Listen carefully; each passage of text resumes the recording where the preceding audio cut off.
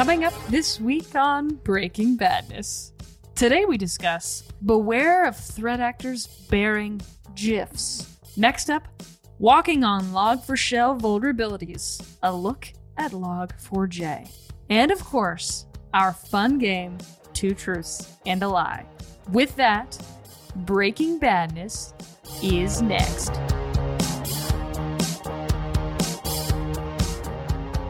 Welcome to Breaking Badness, episode number 106, recorded on December 20th, 2021.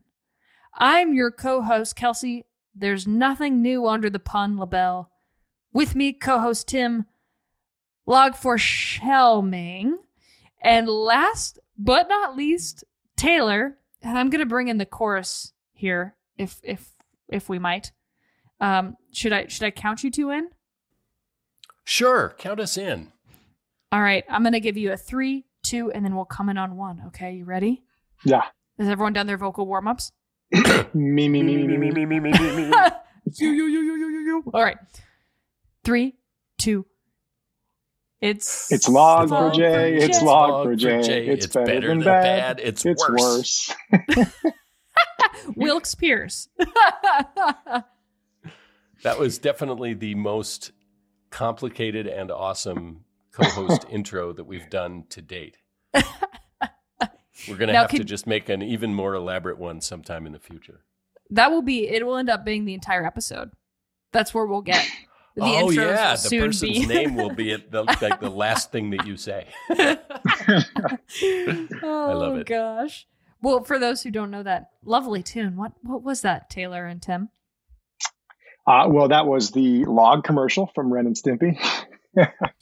Log from Blammo. From Blammo. There you go. It's better than bad. It's good. Except for Log4j is it's better than bad, just worse. Yeah, we took 1 week off and the internet fell apart. So sorry about that. I think it might be our fault here at Breaking Badness. It's the only thing that makes sense. Causation and correlation, definitely the same in this circumstance. Absolutely. 100% attributed to lack of Breaking Badness. And somebody had a little bit of a fit, I'd say. And here we are. Use their time doing other things. Tisk, tisk, tisk.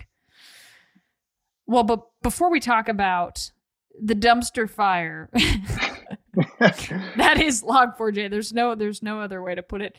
Let's talk about some other interesting information that came out in this last week, which is this: beware of threat actors bearing GIFs or GIFs, depending on what you prefer. And so earlier this year, Citizen Lab managed to capture an NSO iMessage-based zero-click exploit. The goal of that was to use as many hyphens as possible in a sentence, and I think I achieved it. And so this iMessage-based zero-click exploit was used to target Saudi activists. And in a recent blog by Google's Project Zero, they walk through how the exploit of a zero-click iMessage works in the wild. And so before we really get into that exploit, I think it's always helpful to level set with everybody here. And one of the items from that intro that I think would be helpful to just resurface is what exactly the NSO group is. Yeah, there's a number of key players here in this story. NSO Group kind of being the core. At the heart of it is they're the ones that are doing all of the breaking and entering into folks' phones. But the NSO Group is an Israeli technology firm that focuses on essentially selling surveillance services to what appears to be a list of nation-state actors or nation-state groups that would gain these capabilities to basically use their surveillance packages against the phones of the folks they want targeted. So the NSO Group has been working at this for some time now. They have what appears to be a pretty large stable of zero-day vulnerabilities for iOS, for Android, and a number. And so they kind of break these out to use in their operations. And the folks that hire them out and use them to what appears to be against lots of dissidents and journalists and human rights activists. And so that's where the NSO Group stands. On the other side of it, we have the Citizen Lab folks who do a lot of research in this area on behalf of the folks that are getting targeted by the NSO Group, it seems here. And then we've also got the Google Zero Day team working in conjunction with Citizen Lab and Apple as well in this case, when they pulled this sample of the NSO Group's Pegasus spyware off of somebody's device. Yeah, and actually at the beginning of that blog post that's tagged here on our article page or show notes, whenever you're able to take a look, there's a little thank you section from the Project Zero folks. And they definitely, as you say, Taylor, give quite a bit of love to Apple. And that is what gives me hope for the world. Google and you Apple see every day. working together. Well, the Project Zero folks at Google have, a pretty wide open mission, right? So, this becomes important for them because this stuff is really, helpful in terms of sussing out other vulnerabilities and looking for entry points into devices like this. But then, also it's just really interesting, even aside from all that. So, the Google team here worked hand in hand with the Apple folks for collaborating on the technical analysis. Whenever folks at Apple are keeping an eye on infrastructure or any number of indicators, do you think their internal tool has a function called iWatch, or is that too on the nose? They have the Apple Watch as a product. I don't know that they would have both of those internally. Well, that's why they used Apple Watch externally, because they didn't want to create any confusion with their internal tool, iWatch. Obviously, that's what they prioritize. One came first, clearly. Yeah, definitely. That's a part of their core competency model, I'd say, with the Apple team. Absolutely. Well, have any of, going back to this conversation here, and very well summarized there, Taylor, with all the different players in this story, has the NSO been showing up in the news recently? Are there any other quite a bit times? Yeah. It is not a great time to be NSO, which thoughts and prayers. They've been getting busted for more recently, showing up in some diplomats' phones. They promised a lot of discretion in how their stuff would be used and targeted by their customers. It appears that was not the case. And I think that for most of us out here, we took a lot of their stuff with a grain of salt when they were talking about this to begin with. So I nobody's particularly surprised at this stuff, but it does seem to be snowballing for them, in terms of market impact for them. And they've been called out, not only the Facebook team has called them out, the Meta team they called them out, and then also the State Department called them out. So yeah, they've been in a bit of hot water lately. Oh my. Yeah. And as you mentioned quite a bit earlier, that it sounds like the NSO has a knack for selling capabilities. And you mentioned Android devices in particular. And then Citizen Lab went and managed to grab an iMessage-based zero-click exploit. And so there's been significant opportunities to research and understand this particular vulnerability and exploit. So what exactly did the Citizen Lab folks, Google Project people, discover, and what was the initial entry point in this type of attack? Yeah, this is an interesting one. So again, it's zero click, which makes it particularly dangerous, right? It's not like, hey, get better at spotting phishing links and don't click on it. It is, we are going to exploit the way that iOS and iMessage kind of handle incoming messages and handle parsing of media files off of those messages. And so what they found here, what they discovered here, now there's going to be a 2-part write-up. So we're focusing on part 1, although there is kind of a very mind-blowing thing in part 1 that was very worth its own blog post from just like what they did. But, in terms of the initial exploit chain, like they will essentially send a device a link for a GIF or a GIF, if you prefer. And at that point, the device starts to parse that image. Prior to this exploit being patched, this parsing happened outside of what Apple terms as something like Blastdoor, which is their sandbox environment for iMessage that is kind of designed to prevent this type of stuff. But the NSO team would send a GIF file. That GIF file would then turn out to be something else altogether. So, in this case, I believe it was something called a JBig2 file, which is a really interesting old compression format for PDFs to take like text on a page and then compress it down to just a couple of kilobytes as a PDF and then send that around. So some interesting compression techniques at work there. But essentially, because the iMessage, the image parser for those incoming messages was happening outside of their sandbox, the exploits there could then gain a lot of privileged access to the device that makes life easier for them. Now, they think, you might think like, okay, well, this is kind of step 1 of this process, right? So step 1 is to send the file, to break the image parser, and then the image parser itself on this kind of antiquated imaging format does a couple of things. One, it does glyph kind of recognition. So, it's not OCR in any way, shape, or form, but it can look at similar glyphs and try to break those down. And so, in this kind of very old format, it will take, say, a single E and say, well, this is an E. We'll take all the other instances of things that look like E and then break them down to this E. And then we'll remember the locations of where all the E's were.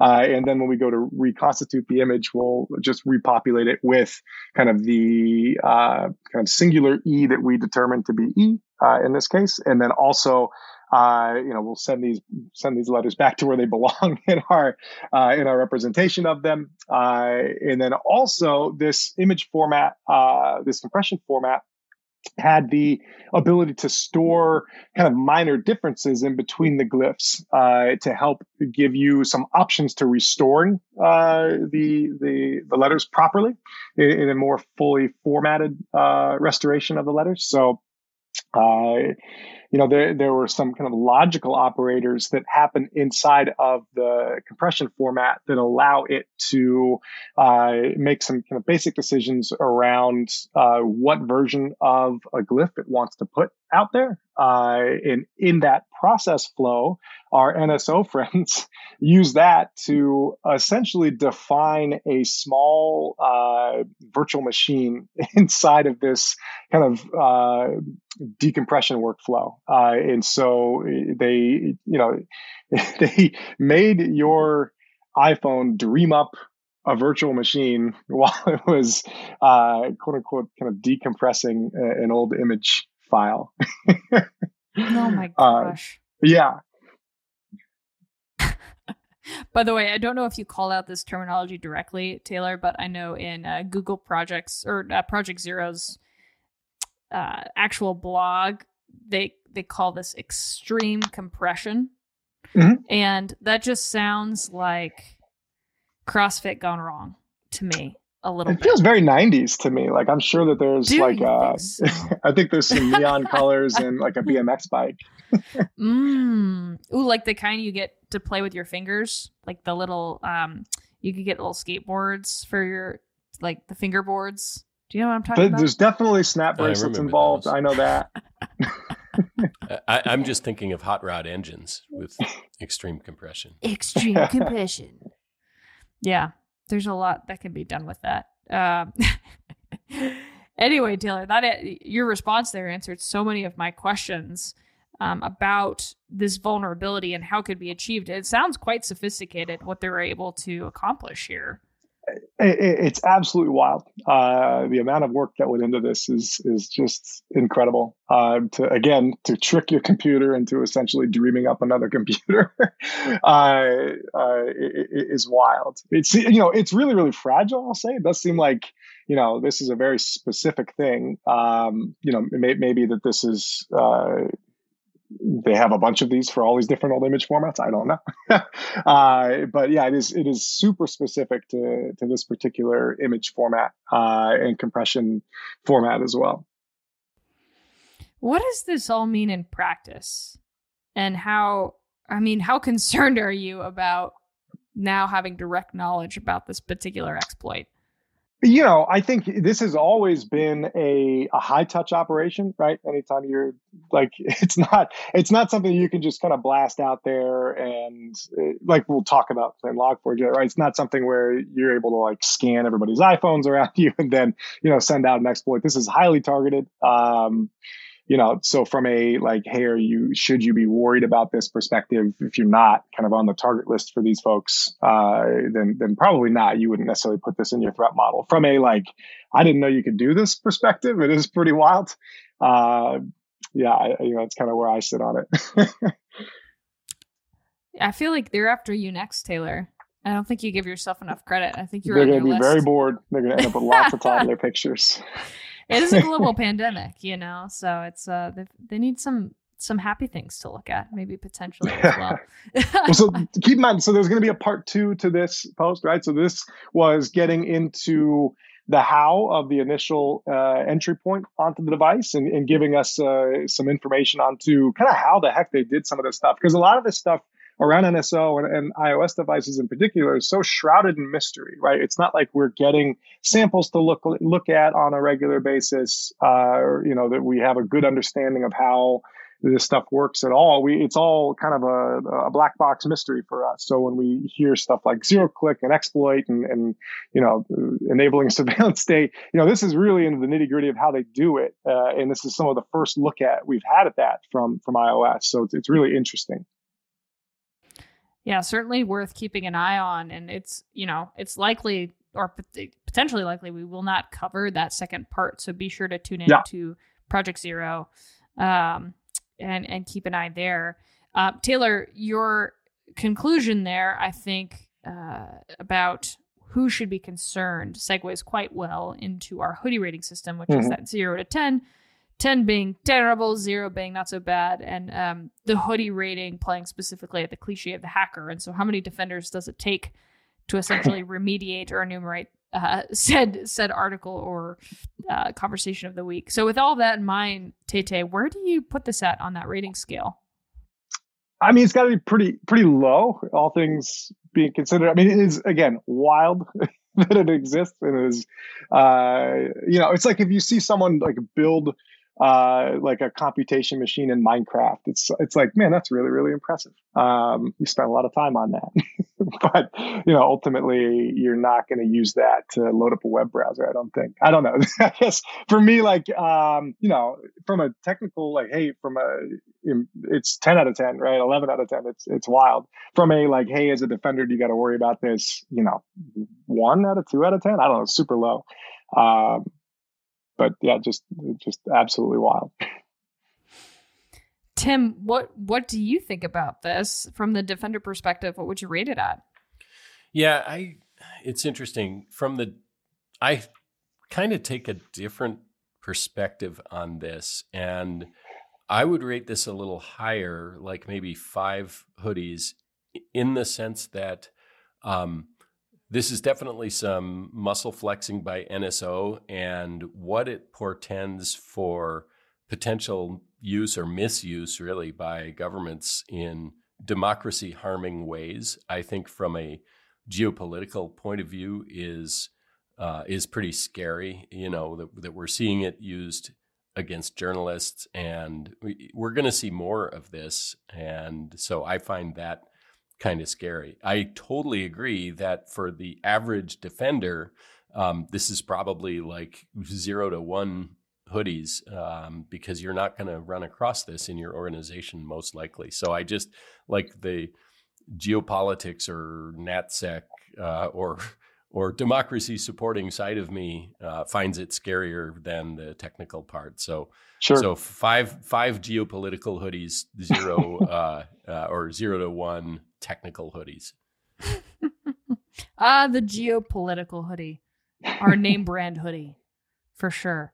Well, thank you, Taylor, for your analysis there. It'll be, like you said, it'll be interesting to keep an eye on their follow-up post there from Google's project, and we'll see where it takes us. But absolutely, yeah. And with that, I mean, we would be not doing our work for the people if we did not talk about Log4j, which, by the way, that is the GIF and GIF of the security internet, it seems like right now. Oh, I was going to say we were in total holy war territory there without really acknowledging it with GIF and GIF. I happen to be on the GIF side of that fence. As I understand it, the person who invented it said it's supposed to be pronounced that way, but many people still persist with GIF. I always thought that because it stood for graphical interchange, like it was GIF based off of that. But I guess by that logic, could be Griff. GIF is just a peanut butter to me. GIF will always be a peanut butter first. I'm sorry. I've got the corner on that. This just reminds me of a story I remember hearing back in school where we talked about performing research and using the what some people refer to as the Likert scale, others as the Likert scale, which is asking people, like putting a statement out there, and then people can respond on a spectrum of like strongly disagree to strongly agree, and there's no neutral, as a way to collect data. And somebody was doing a symposium and talking about the Likert scale, and somebody stands up and they say, "It's the Likert scale." And they're like, "No, I'm pretty sure it's the Likert scale." And he's like, "I'm Likert. It's the Likert scale." And that's just always stuck with me. I want to be in a room where somebody goes, "It's the GIF scale or the GIF scale." And, but it wouldn't be a scale. It'd obviously be a GIF, but alas, that always cracks me up to think about. In this case, well, first of all, that's a wonderful story, and I wish I had been there. That would have been pretty phenomenal. I strongly agree. The Likert one, yeah. I thought you were going to say the person stood up and said, "I strongly disagree," but that's way better. But as for GIF versus GIF, I say GIF because the creator says it that way, but I really agree with Taylor. If it were up to me, it would be GIF. The pun potential with GIF, I will say, is higher, so I have to agree. The GIF gift, it's right there to be taken. Keeps on gifting. Yeah, the GIF that keeps on, I don't know, jiffing. I think you could come up with other puns about this in a jiffy. Oh, nuts. Okay. Well, enough about this peanut butter controversy. GIF. Let's talk about the topic that has burned a hole in many's nights of probably restless nights without sleep, and fire drills, as my father-in-law loves to say. It's like charging hell with a squirt gun. That seems to be the story here with Log4j, and it's a vulnerability. I'll name the article first. Walking on Log4Shell vulnerabilities, and so Log4j is a vulnerability living inside a Java-based software known as Log4j. And again, it's turned into this fire drill over the past weeks. So, Tim, for anyone living under a rock, what is Log4j or Log4Shell, and what have the goings-on been for these past few weeks? Well, first of all, we actually completely stepped on the point you were making about another holy war, which is do you say it Log4j or Log4j? I'm definitely in the Log4j camp. It sounds like we are in general here on Breaking Badness, but there's an entertaining meme about that dispute. So anyway, if you are a Log4j person, sorry, we're going to be saying Log4j throughout this article. So what's been going on? Well, on December 9th, it was revealed that there is a very, very significant vulnerability in an Apache logging library called Log4j. To put it in perspective, people are calling this vulnerability in the way that all vulnerabilities have clever names these days, Log4Shell. And that tells us, Kelsey, what we need to know pretty much about the nature of the vuln, doesn't it? Pass in some parameters, get a shell. So I'll give more details on that a little later, but just to set the scene here, the Log4j library is used in the vast majority of Java applications used in Apache servers, and these things are not exactly obscure. So part of what we're going to talk about here is the wide scope of this vulnerability. But then the other reason that if you're listening to Breaking Badness, there's approximately 100% chance that you have already heard of this, is that there is active exploit activity in the wild. And that's really what started on December 9th, was that a POC was posted. So now, having said that, it's worth mentioning from the point of view of a lot of the scanning that has been observed in the days right after that exploit was made known. It did look like some of that scanning was benign from vulnerability scanning that didn't look like it was of malicious origin, but do not take much comfort from that. There is plenty of exploitation going around. CISA announced about 2 or 3 days after the exploit was announced that they are seeing, or at that time, we're seeing a big ramp up in known threat actors getting in on it, and we can only assume that things have not tailed off since then. Jen Easterly, the super awesome head of CISA, whose first rodeo this decidedly ain't, said that this might be the most serious vuln she's seen in her whole career. When looking for good information on InfoSec, look Easterly. I like it. That's a good tagline. Is that maybe that she used that in the job interview? Jen, I know you're listening. When you meet up with T. Hanks for a holiday dinner, perhaps you two could discuss this pun. I know you've been looking for some fodder because sometimes he can just be tough to speak to. He's just not as worldly as you, if we're being honest. So it's also possible that that pun was actually in the letter of recommendation that Chris Krebs undoubtedly wrote for Jen Easterly. I think Chris would be pro pun in recommendation. I'm pretty sure. He was rocking some killer socks at the conference I saw him at a couple weeks ago. I think he's got a pretty good sense of life in general. He has his own security operations center. Very stylish ones too. They all wear the same socks on their feet too. It's kind of weird. And you already played at this, Tim, but is there a sense of scope for how many organizations employ Log4j or Forge? Well, a dissenter. Well, can we just round up to all of them? I mean, I seriously think it would be easier probably to identify organizations that don't have Log4j running somewhere. I mean, hundreds of millions of devices are running this. All of the big players have it running somewhere. Your SaaS vendors, whether you're talking about from a B2B, the Salesforces of the world, et cetera, the Microsofts, et cetera, of the world, or B2C standpoint are, or at least very recently were running Log4j somewhere, and probably multiple somewheres. And even though it's Apache, I would all but guarantee Microsoft's got some of it lurking in there somewhere. So yeah, it's just about everybody.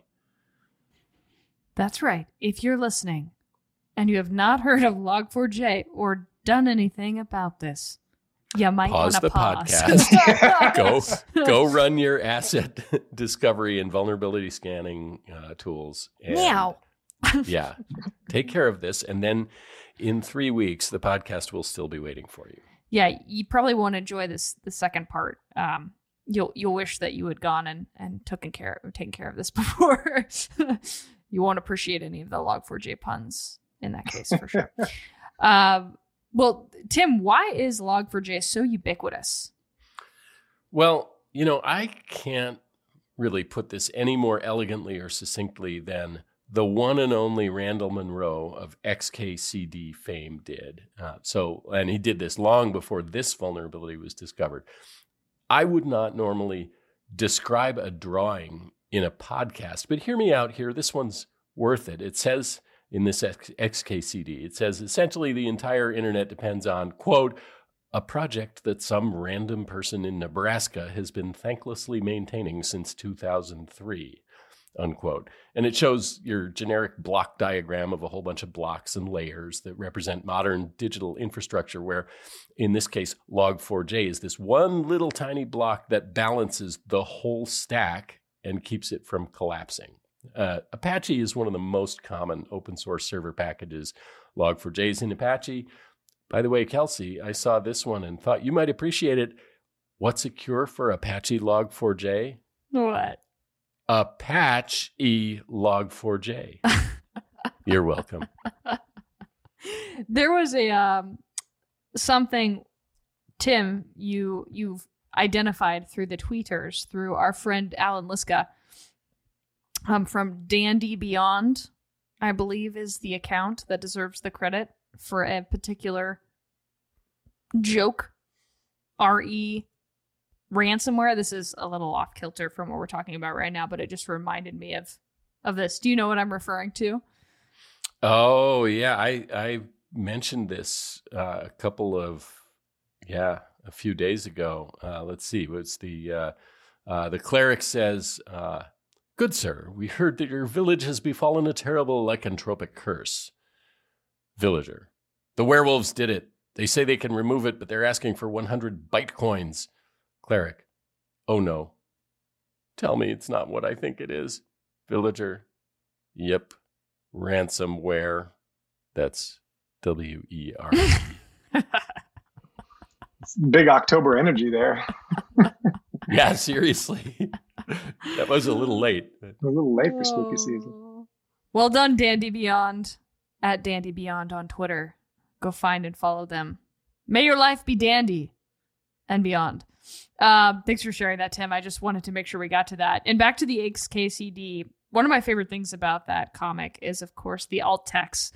What was the alt text on that image you described? Well, Kelsey, that alt text would be someday Image Magic. You may have seen this, Image Magic with a K on the end. Someday Image Magic will finally break for good, and then we'll have a long period of scrambling as we try to reassemble civilization from the rubble. I haven't thought about Image Magic in a very long time. Gosh, Randall is so cheeky. Love that guy. Good work, Randall. I know it. You saw the future many times over. I can't even remember, what was the context where we would see references to Image Magic? I don't know. We got a lot of old image formats on the podcast today. Yeah, seriously, that is kind of what it's about. But anyway, I don't remember exactly where that used to show up, but I remember that you'd see reference to Image Magic fairly regularly if you were looking around at nerdy stuff on the web. Oh gosh. Well, thank you for that. Yeah, good comedic break. The Log4j is in not everything, but an awful lot of things. Yeah, it is a thing where the 2.x versions were the stuff that was most vulnerable out of the gate, right? Yeah, that's right. Because I know, there are folks that stuck on the 1.x version. Yeah, it's true. There are some holdouts that are really not even holdouts. I mean, I think that if there are folks that are using SLF4j as a wrapper for Log4j, I think a lot of those folks are on 1.x because the 2.x stuff introduced features they didn't even want. Well, like I say, they're counting their blessings right now. Heck yeah. Although that stuff is still, I think they're still finding that things are vulnerable. It's still, you need a lot more kind of prior privilege to exploit them than just sending random strings off to servers to see what happens. Speaking of vulnerabilities, how was the vulnerability of Log4j discovered? Yeah, so I'm not sure exactly how it was discovered, meaning what exact research or hacking was in progress to probe this specific library and with what intentions at the time. But what we do know is it was privately disclosed to Apache by Chen Xiaojun, which I'm probably terribly mispronouncing, sorry about that, of the Alibaba cloud security team back on November 24th, but publicly on December 9th by a tweet, which is since deleted, from an account called P0RZ9, not an account I'd ever heard of, but and that tweet had a link to a GitHub repo that had exploit proof of concept in it. And how, speaking of exploitation, how are attackers exploiting the vulnerability? What did that look like? Or what does it look like? Sure. Well, I mean, here, and actually, Tay gave a little hint to this a second ago, but here's the nasty thing. So because Log4j is a, wait for it, logging library, the way that you can get your shell here is by getting a particular string to be logged. And so if you think about how logging works, there are tons of different ways that you could get a particular event to be logged. It can be passed into web servers, can be embedded in an email. You could put it into the username field of a login page. So lots and lots of different ways to trigger the event that starts the exploit into motion. And then as far as how it's being used, well, we know that some of the exploits are doing things like they're installing crypto miners, stealing credentials, basically just gaining unauthorized access to stage later attacks. We are seeing articles, I saw articles today about ransomware events that are tied to this vulnerability. So we'll hear about the whole range. That's part of the deal here, right? It just opens the door for you to do all kinds of different things. If your jam is industrial espionage, if your jam is geopolitical espionage, if your jam is cybercrime, in all cases, hey, if you can find a vulnerable server running Log4j, 2. something, not the patched version, then you have an excellent chance of gaining some unauthorized access into that system. Wow. Well said, Tim. And I'm taking a little bit of a right hard turn here, but I know you've done some research into how this widely discussed vulnerability or exploit has resulted in what we refer to at Domain Tools as a domain bloom. So can you share a little bit about what a domain bloom is and what you're seeing in the context of Log4j in that regard?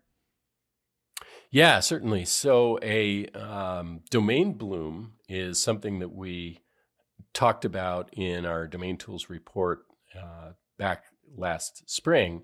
And it was something that initially we kind of discovered in conjunction with COVID-related domains in the spring of 2020. But basically, a domain bloom is a pattern of registrations that center on a particular word.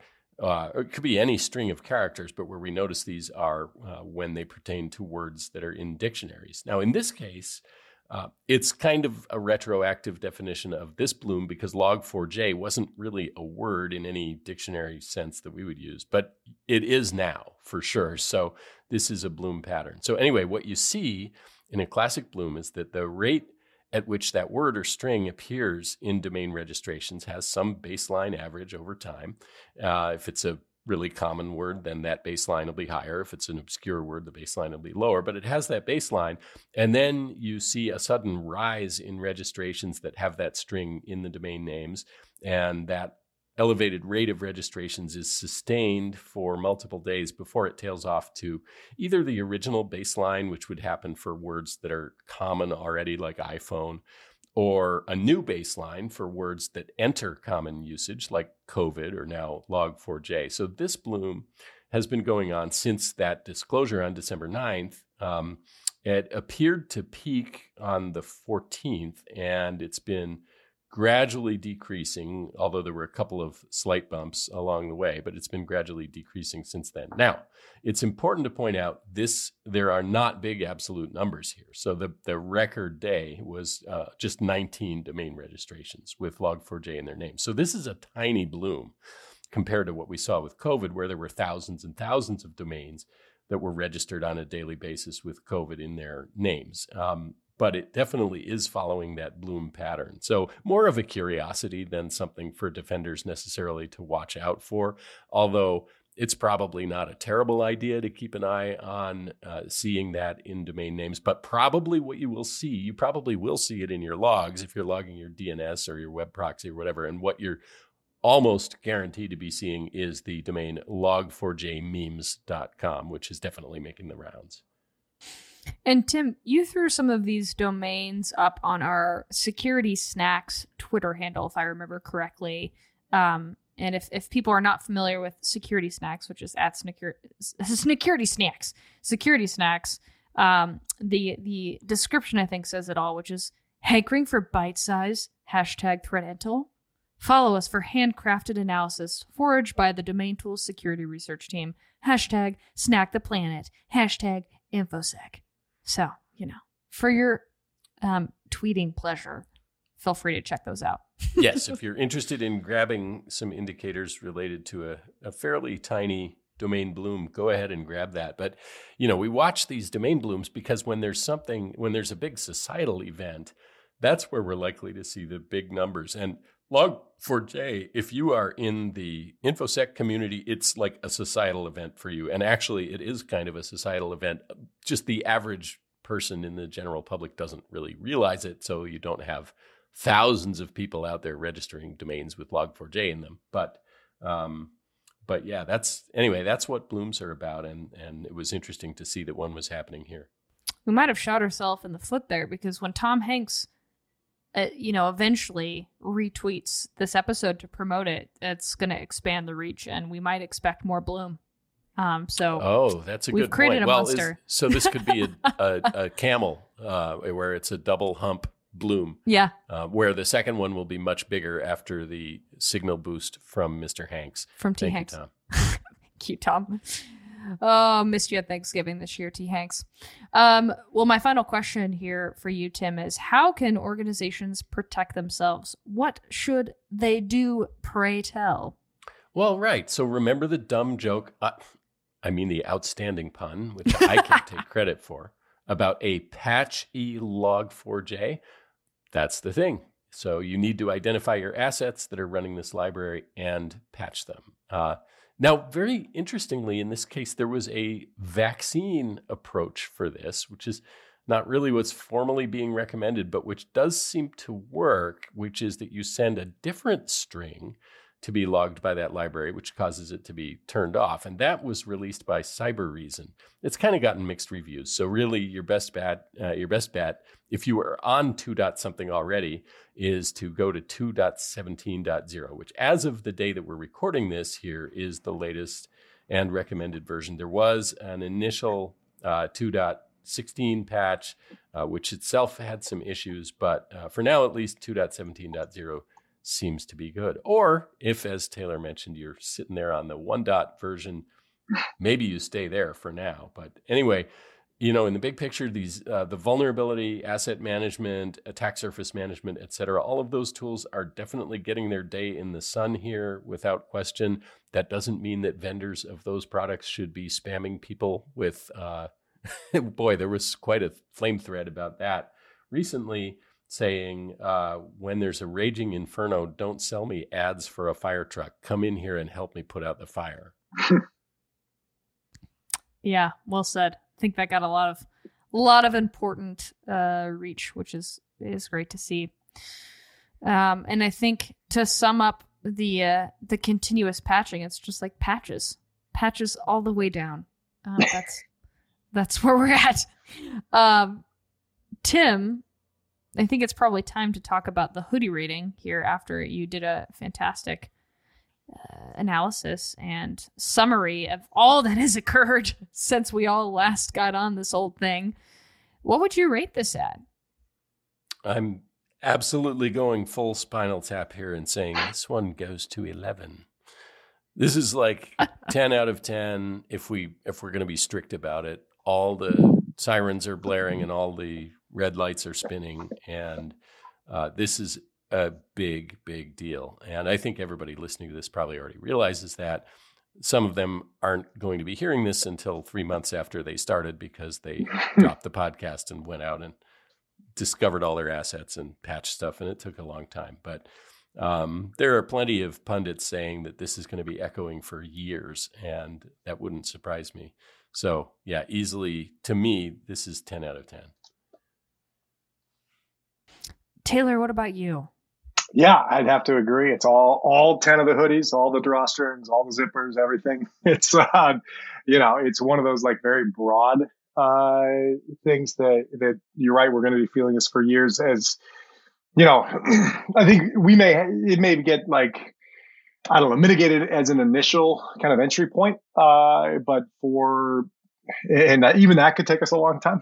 But then, thinking about moving laterally inside of a network or, thinking about devices that may have this stuff baked into it that aren't going to get updates. I think that there will be a long tail to this that will extend for a while. Great omens. Merry Christmas. Happy holidays from Breaking Badness. Here's our holiday card. Speaking of, before we transition into our game, Two Truths and a Lie, I forgot to mention at the onset of the episode, this is actually our last Breaking Badness of 2021. And when the clock strikes midnight and it is 2022 and the world somehow resets and everything's okay again and we're not in a global pandemic and it's okay, we can shake hands and be in each other's airspace, we'll be back then. But I just wanted to make sure that I mentioned that so you weren't waiting by your phone when trying to get some space from family, hoping to be saved by the podcast. But of course you can continue to listen to all other 100, probably 30 episodes, including our Voices from InfoSec series, to hold you over. But with that, let us play Two Truths and a Lie. As a quick reminder, this is not dissimilar from the game you all grew up with, but rather than talking about ourselves, which we do too much of anyway, we'll have one co-host come up with 3 articles, 2 of which are true, 1 of which is a lie, and of course there's a point system. And Taylor, aka Tay, you've inherited Chad's point. That's French for points. So don't worry, you're not starting from 0, my friend. Awesome. And the old Tim Helming himself, I believe, is up this week to present us. No, this is the new Tim Helming. New and improved. The new Tim Helming. Yes. Are you all ready? Bow now. Yep, 100%. Let's go. All right, let's do this. Article number 1. Firefox puts coal in Redmond's stockings by stopping users getting to Microsoft.com. Article number 2. Vulns are in the air again, with state actors leveraging the Slack API to pwn airlines. And article number 3. In true Grinch spirit, the FBI warns of new ransomware campaign targeting charities during their holiday push. Wow. I have my suspicions. Mm-hmm.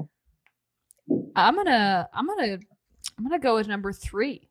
I think that is true, but I don't know if that's happened this holiday season. What was the first one again? Firefox puts coal in Redmond's stockings by stopping users from getting to Microsoft.com.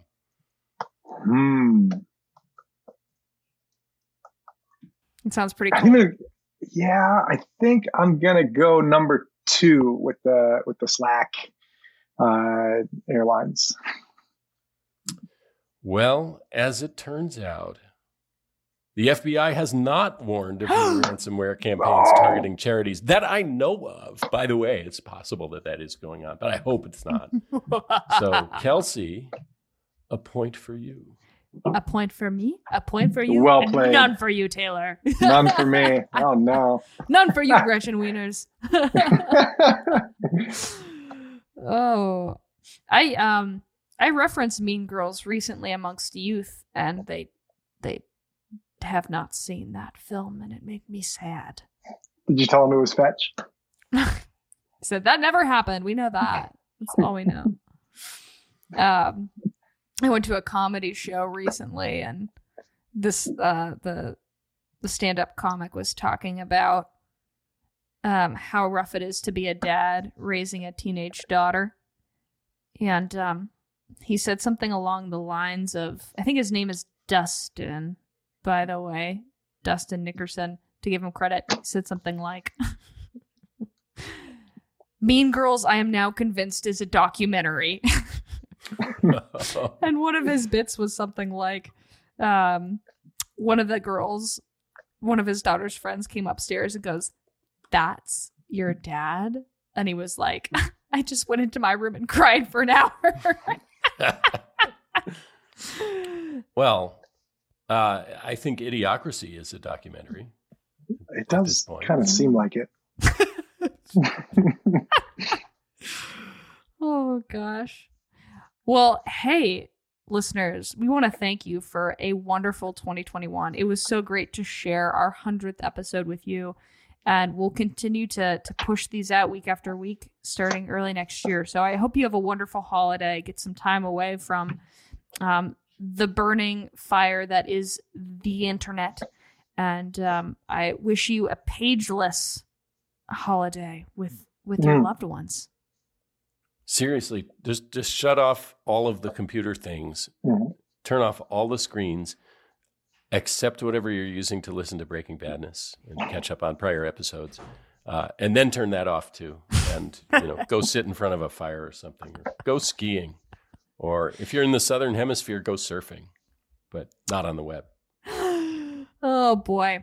Well, everybody, have a wonderful holiday, and we'll be back in 2022 with some more Breaking Badness. Until then, Happy New Year! Don't drink and click, and Happy New Year! Yeah. That's about all we have for this week. You can find us on Twitter @DomainTools. All of the articles and IOCs mentioned today will be included in our blog post, which can be found at domaintools.com/resources/podcasts. Catch us every Wednesday at 9 a.m. Pacific time when we publish our podcast and blog. We'll see you next week on another episode of Breaking Badness. Until then, remember, don't drink and click.